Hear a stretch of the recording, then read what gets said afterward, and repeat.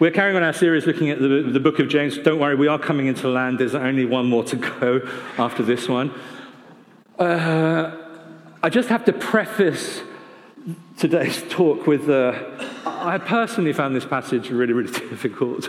I kind of read it and I was like, do I have to preach on that?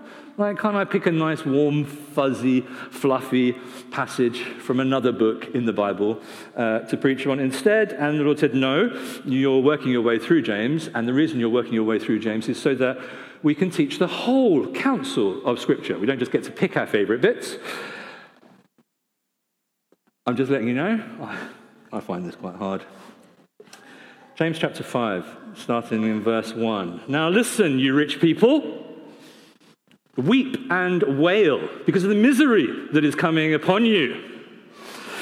Your wealth has rotted and moths have eaten your clothes. Your gold and silver are corroded. Their corrosion will testify against you and eat your flesh like fire.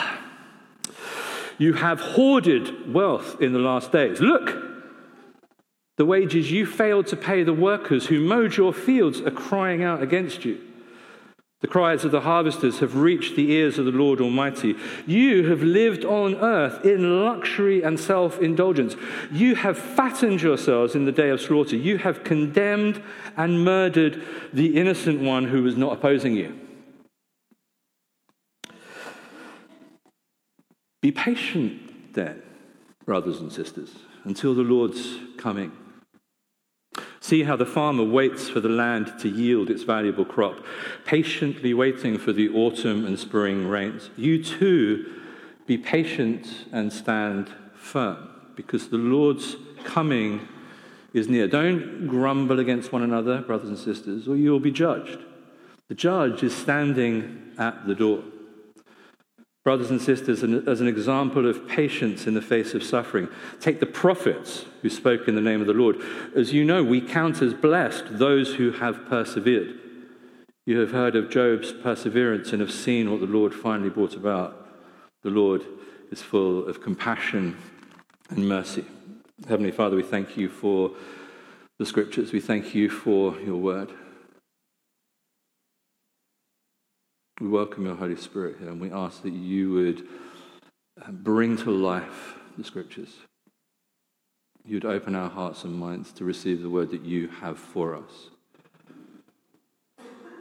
That you would lead us into truth. That we would be transformed with ever-increasing glory into the precious image of Jesus. Amen. So, a little bit more challenge from James in his usual inimitable style. Now listen, you rich people, weep and wail because of the misery that's coming upon you. And a very good morning to you too, James. You read this section. It's essentially, there's two sections that we're going to try and tackle here this morning as we kind of wind up our series on the book of James. And as you're reading just that passage, there's quite a stark contrast between two sections within it. You've got the kind of frantic, rage, kind of righteous indignation of verses 1 to 6. And then it sort of slows down, and it's almost like that second section of verses 7 through to 11, I think it is. It kind of just feels like it just slows down. There's a calm, and there's a peace, and there's a patience that sort of sit on it.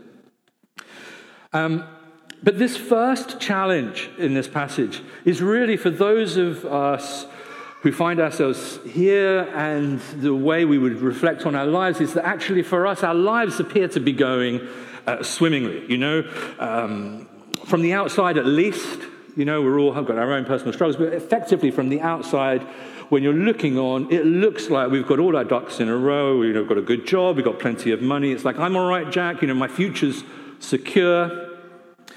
And then the second challenge, if you like, is really to those of us who may find ourselves this morning, and we're here, we've got a little bit more difficulty in our lives. Life is actually a little bit harder. It's not as straightforward as it at first may seem. So we're going to start by looking at that first section, verses 1 to 6. I'm not going to read it all again, if that's okay. But what we've got there, read it, it's up there. You've got this pretty cold, hard dose of reality to anyone with any kind of prosperity, anyone with any kind of wealth, and anyone who thought that that prosperity that they may have, however relative that is, that wealth that they may have, is actually secure. Because, just in case you weren't sure, according to James and according to the entire counsel of the Bible, it isn't secure. That material wealth is not secure, and it has never been secure. Do what you like with your money. Go to any bank that you choose, however listening they may be. Buy whatever kind of securities or investments you like, but none of it is secure. And events over the last few years, events over decades, the imminent events surely underline that for us.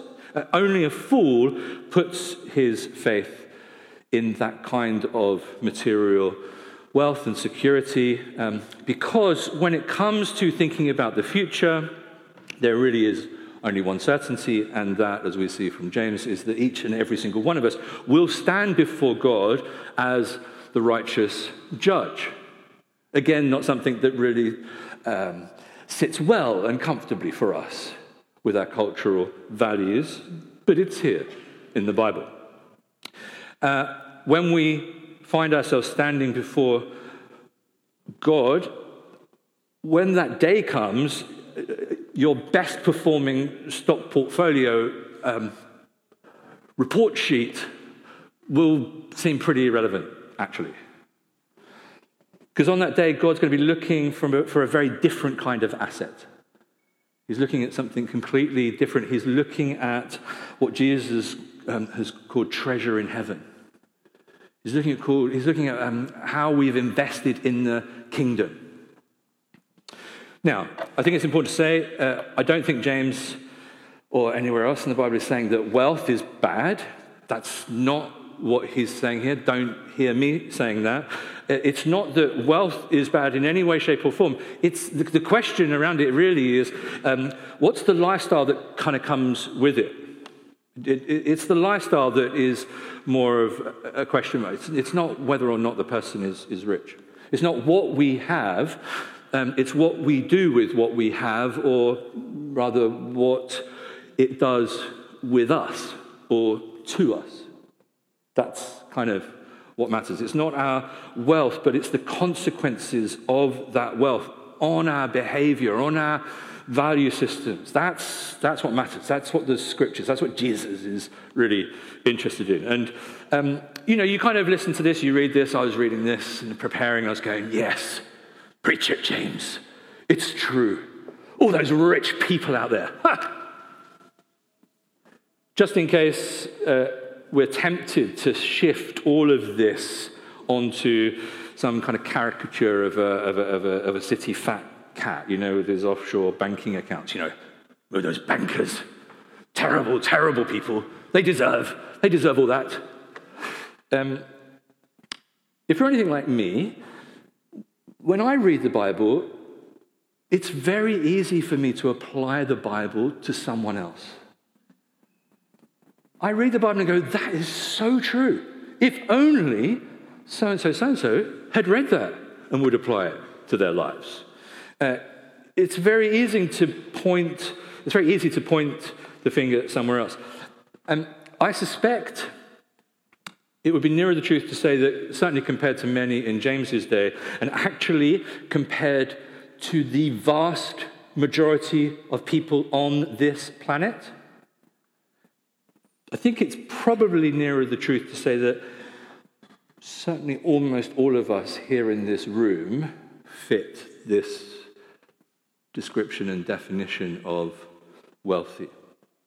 And again, for James, this is all about our attitude. So it's not about how much we have, but what are our attitudes towards what we have. And what we're going to do on the subject of wealth, we're going to look at some of the unhealthy attitudes that I think James particularly points out in this passage. And the first attitude that is challenging in this whole call to maturity, which is what James is really all about, I think, he's saying, watch out when your attitude and your heart towards your wealth, however large or small that may be, it becomes an attitude of greed. Have a look at verse 3. He says, you've hoarded your wealth in the last days. So he's challenging us over, are we hoarding our wealth? You know, and the word hoarded is important because what he's got in mind is he's got somebody who's literally just accumulated wealth for themselves.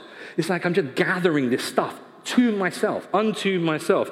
And, you know, if you look in my wardrobe, you'll find like racks of clothes and like boxes and boxes of shit. You won't actually, right? Not in my wardrobe, as you know. How many times have I worn this shirt? And look at the hole in my shoe. Do you want to see the hole in my shoe? Look at that.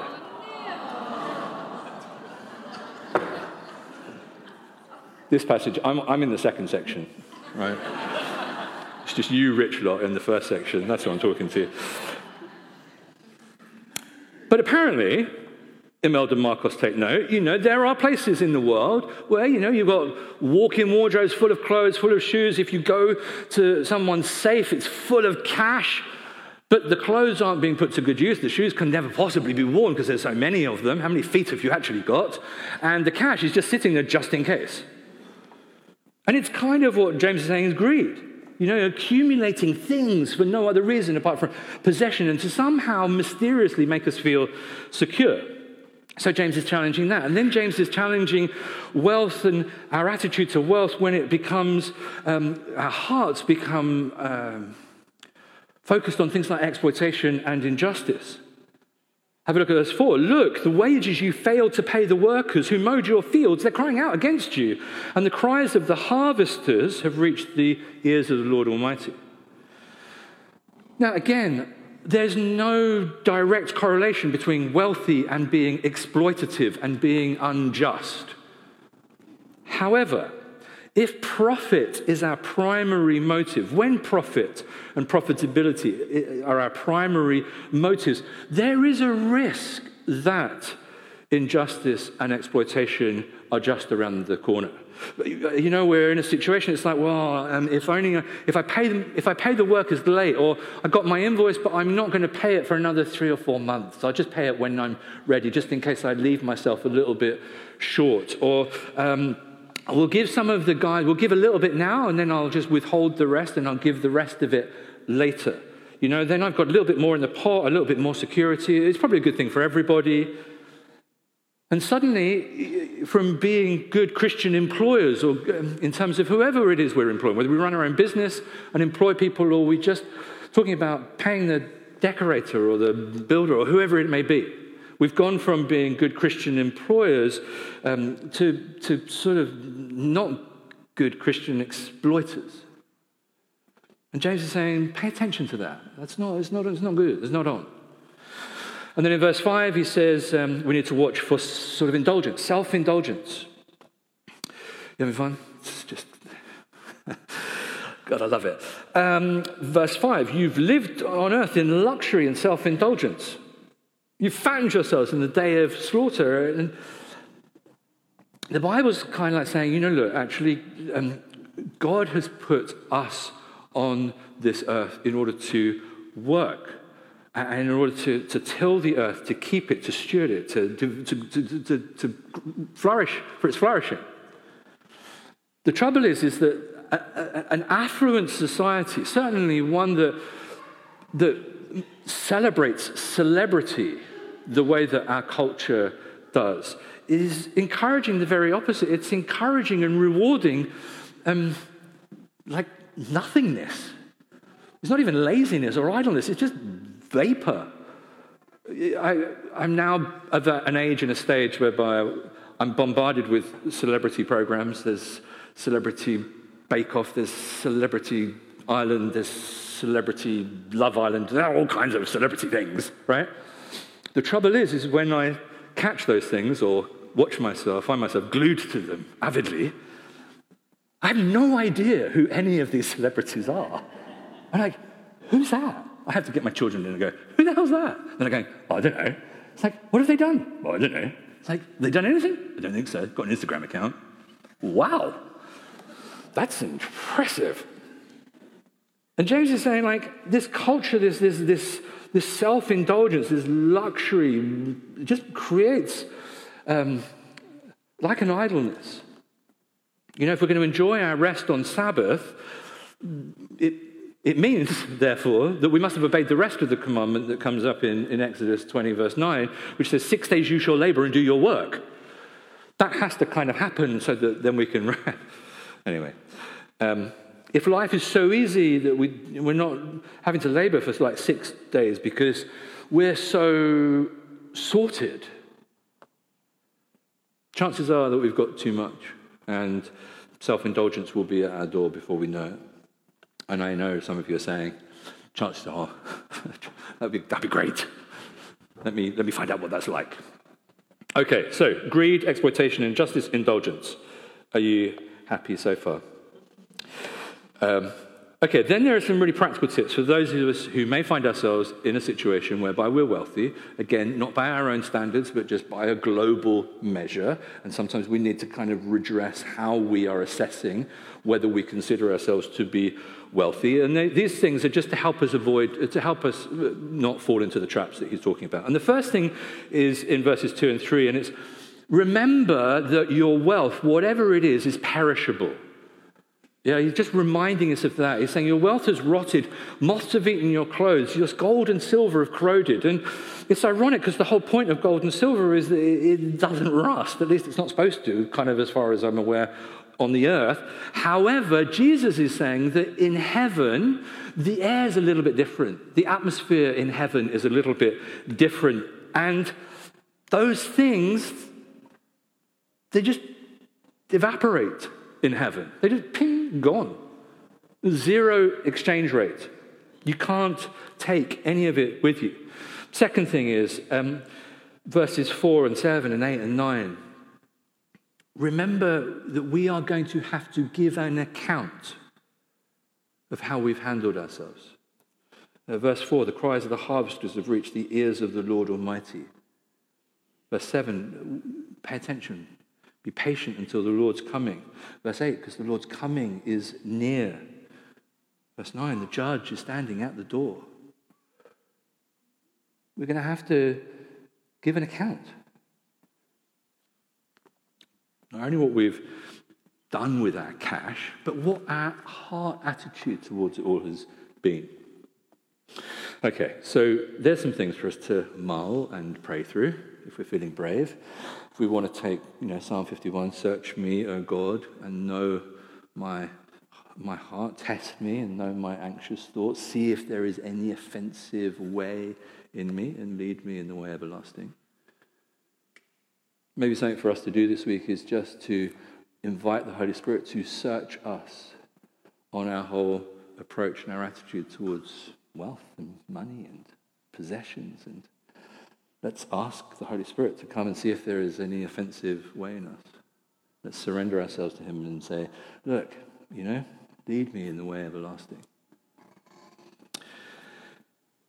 So, after challenging people who find themselves with much, I think James goes on to challenge people who find themselves with little.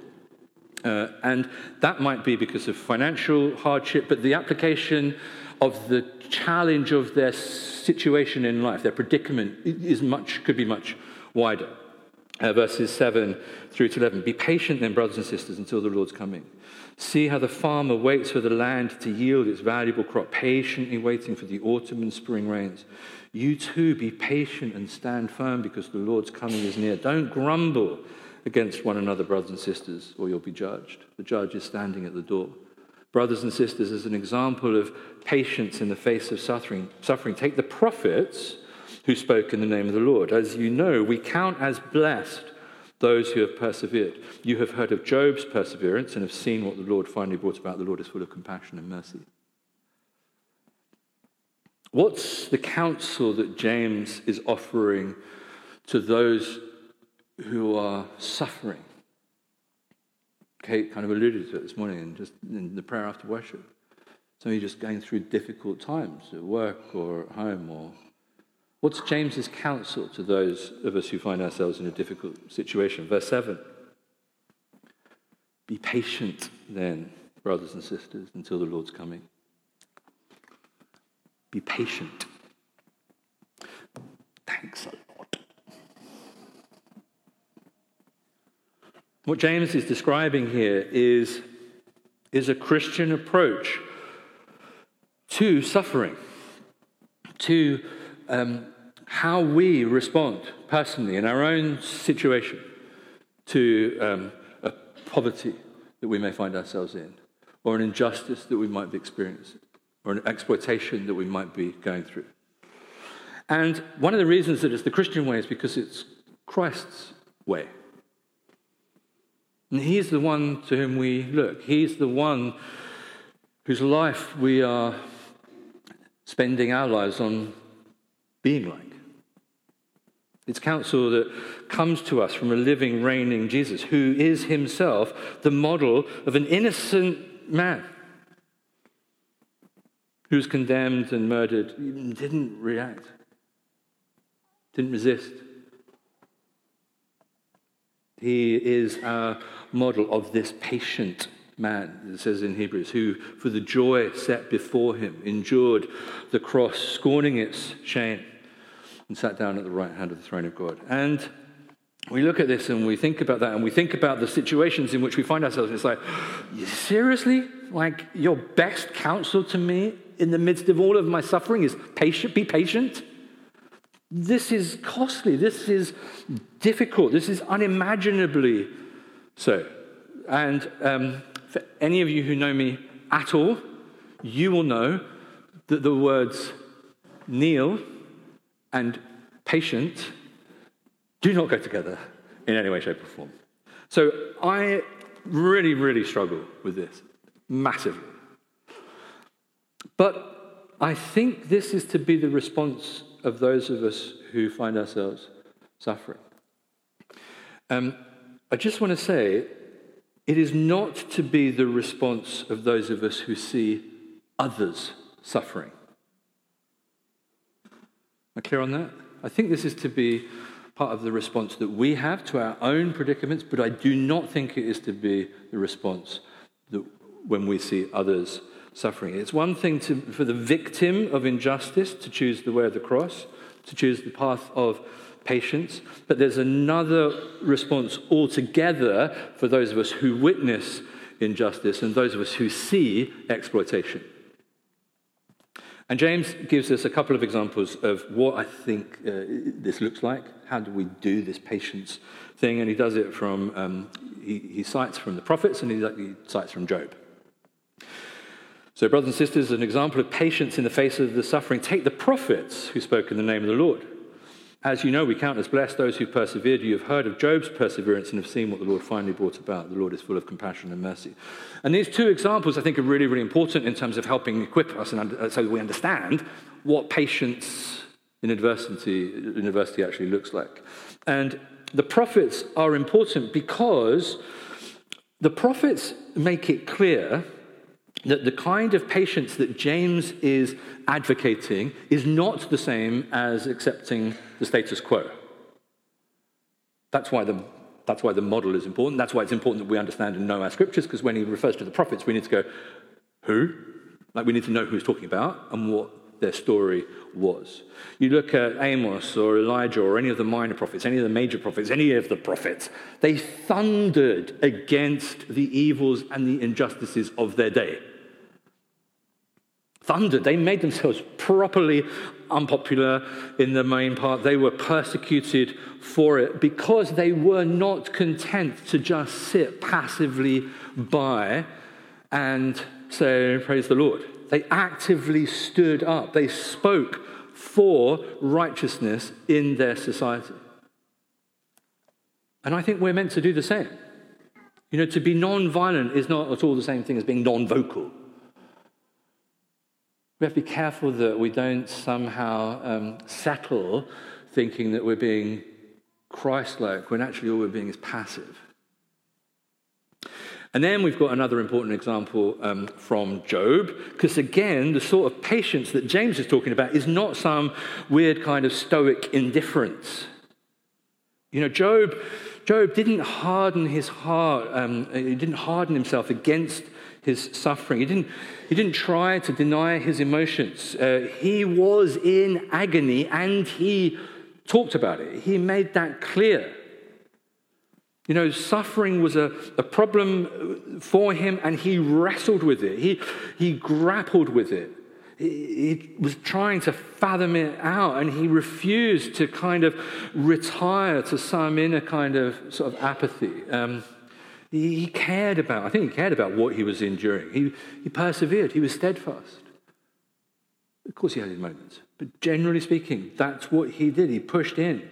Perseverance. And the Greek word here has this idea of struggling on through difficulties because we see beyond the difficulty. We see beyond the immediate circumstance and the immediate situation, and we see beyond to some goal. We see that there is something to be gained the other side of this flipping overwhelming hurdle and obstacle that seems to be set against us. It's not an indifference to the problem, but because we see a purpose, because we can see beyond, because we can see the King and the kingdom beyond our present sufferings, they become slightly more light and momentary.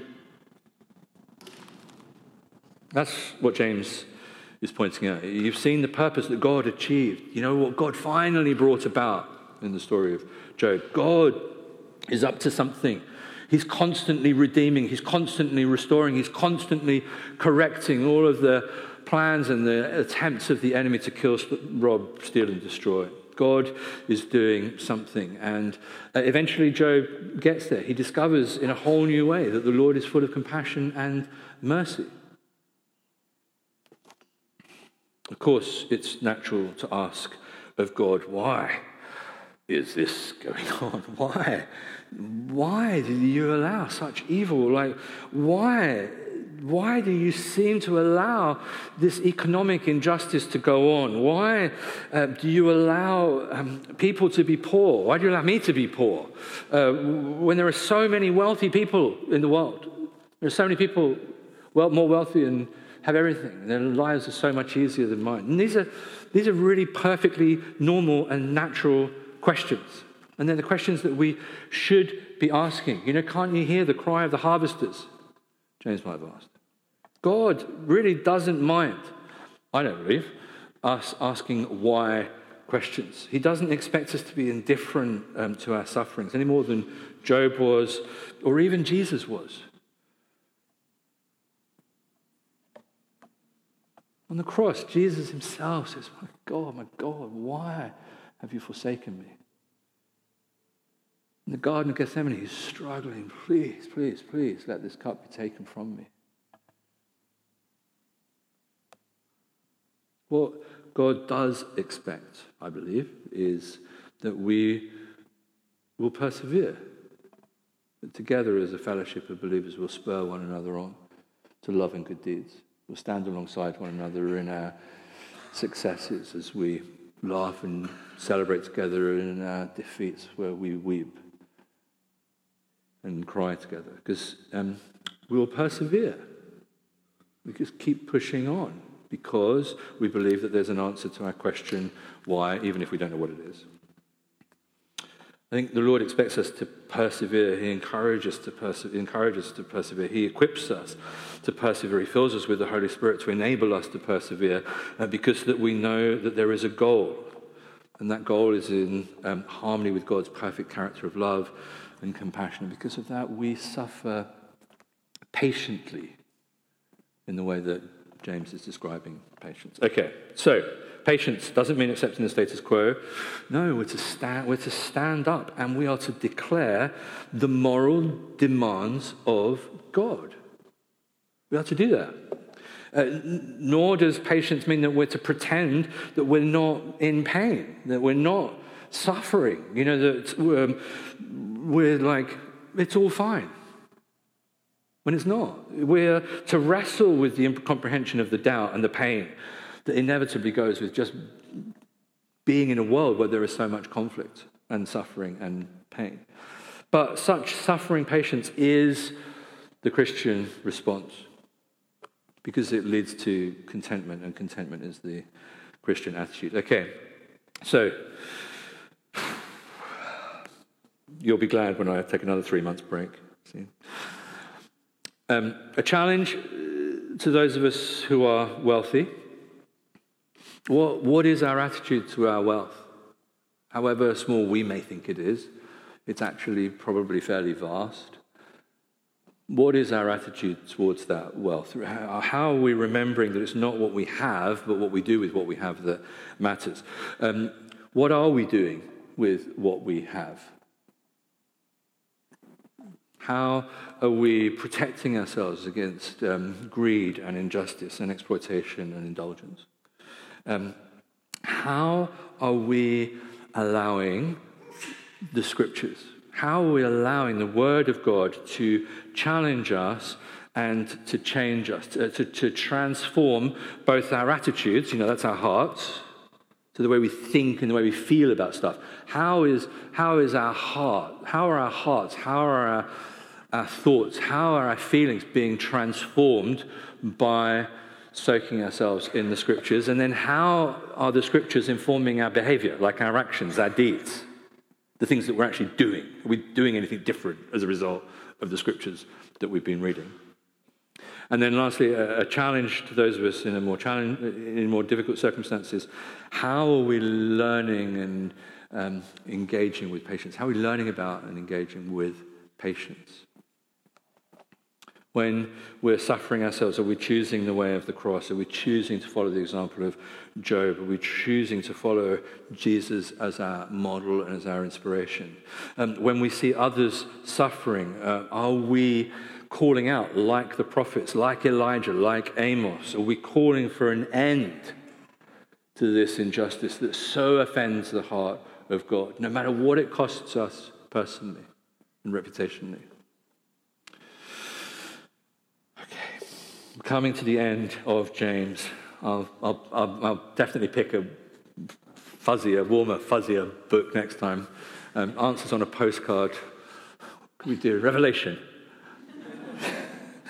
So we're coming to the end. But can I encourage you just this week to just take some time just to sit in the presence of God? Invite him to come. Let him speak to you through the Scriptures about what he wants your response to be. Okay? Invite the Holy Spirit to come and just blow away everything that I've said that's rubbish.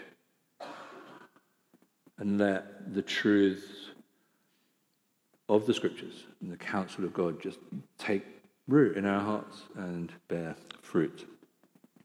Can I encourage you to just sit in the words of Psalm 51? Search me, O God, know me. Test my anxious thoughts, see if there is any offensive way in me, and lead me in the way everlasting. Yeah? And let's see what he does with us in this absolutely thrilling subject. Why don't you stand and we'll pray for one another.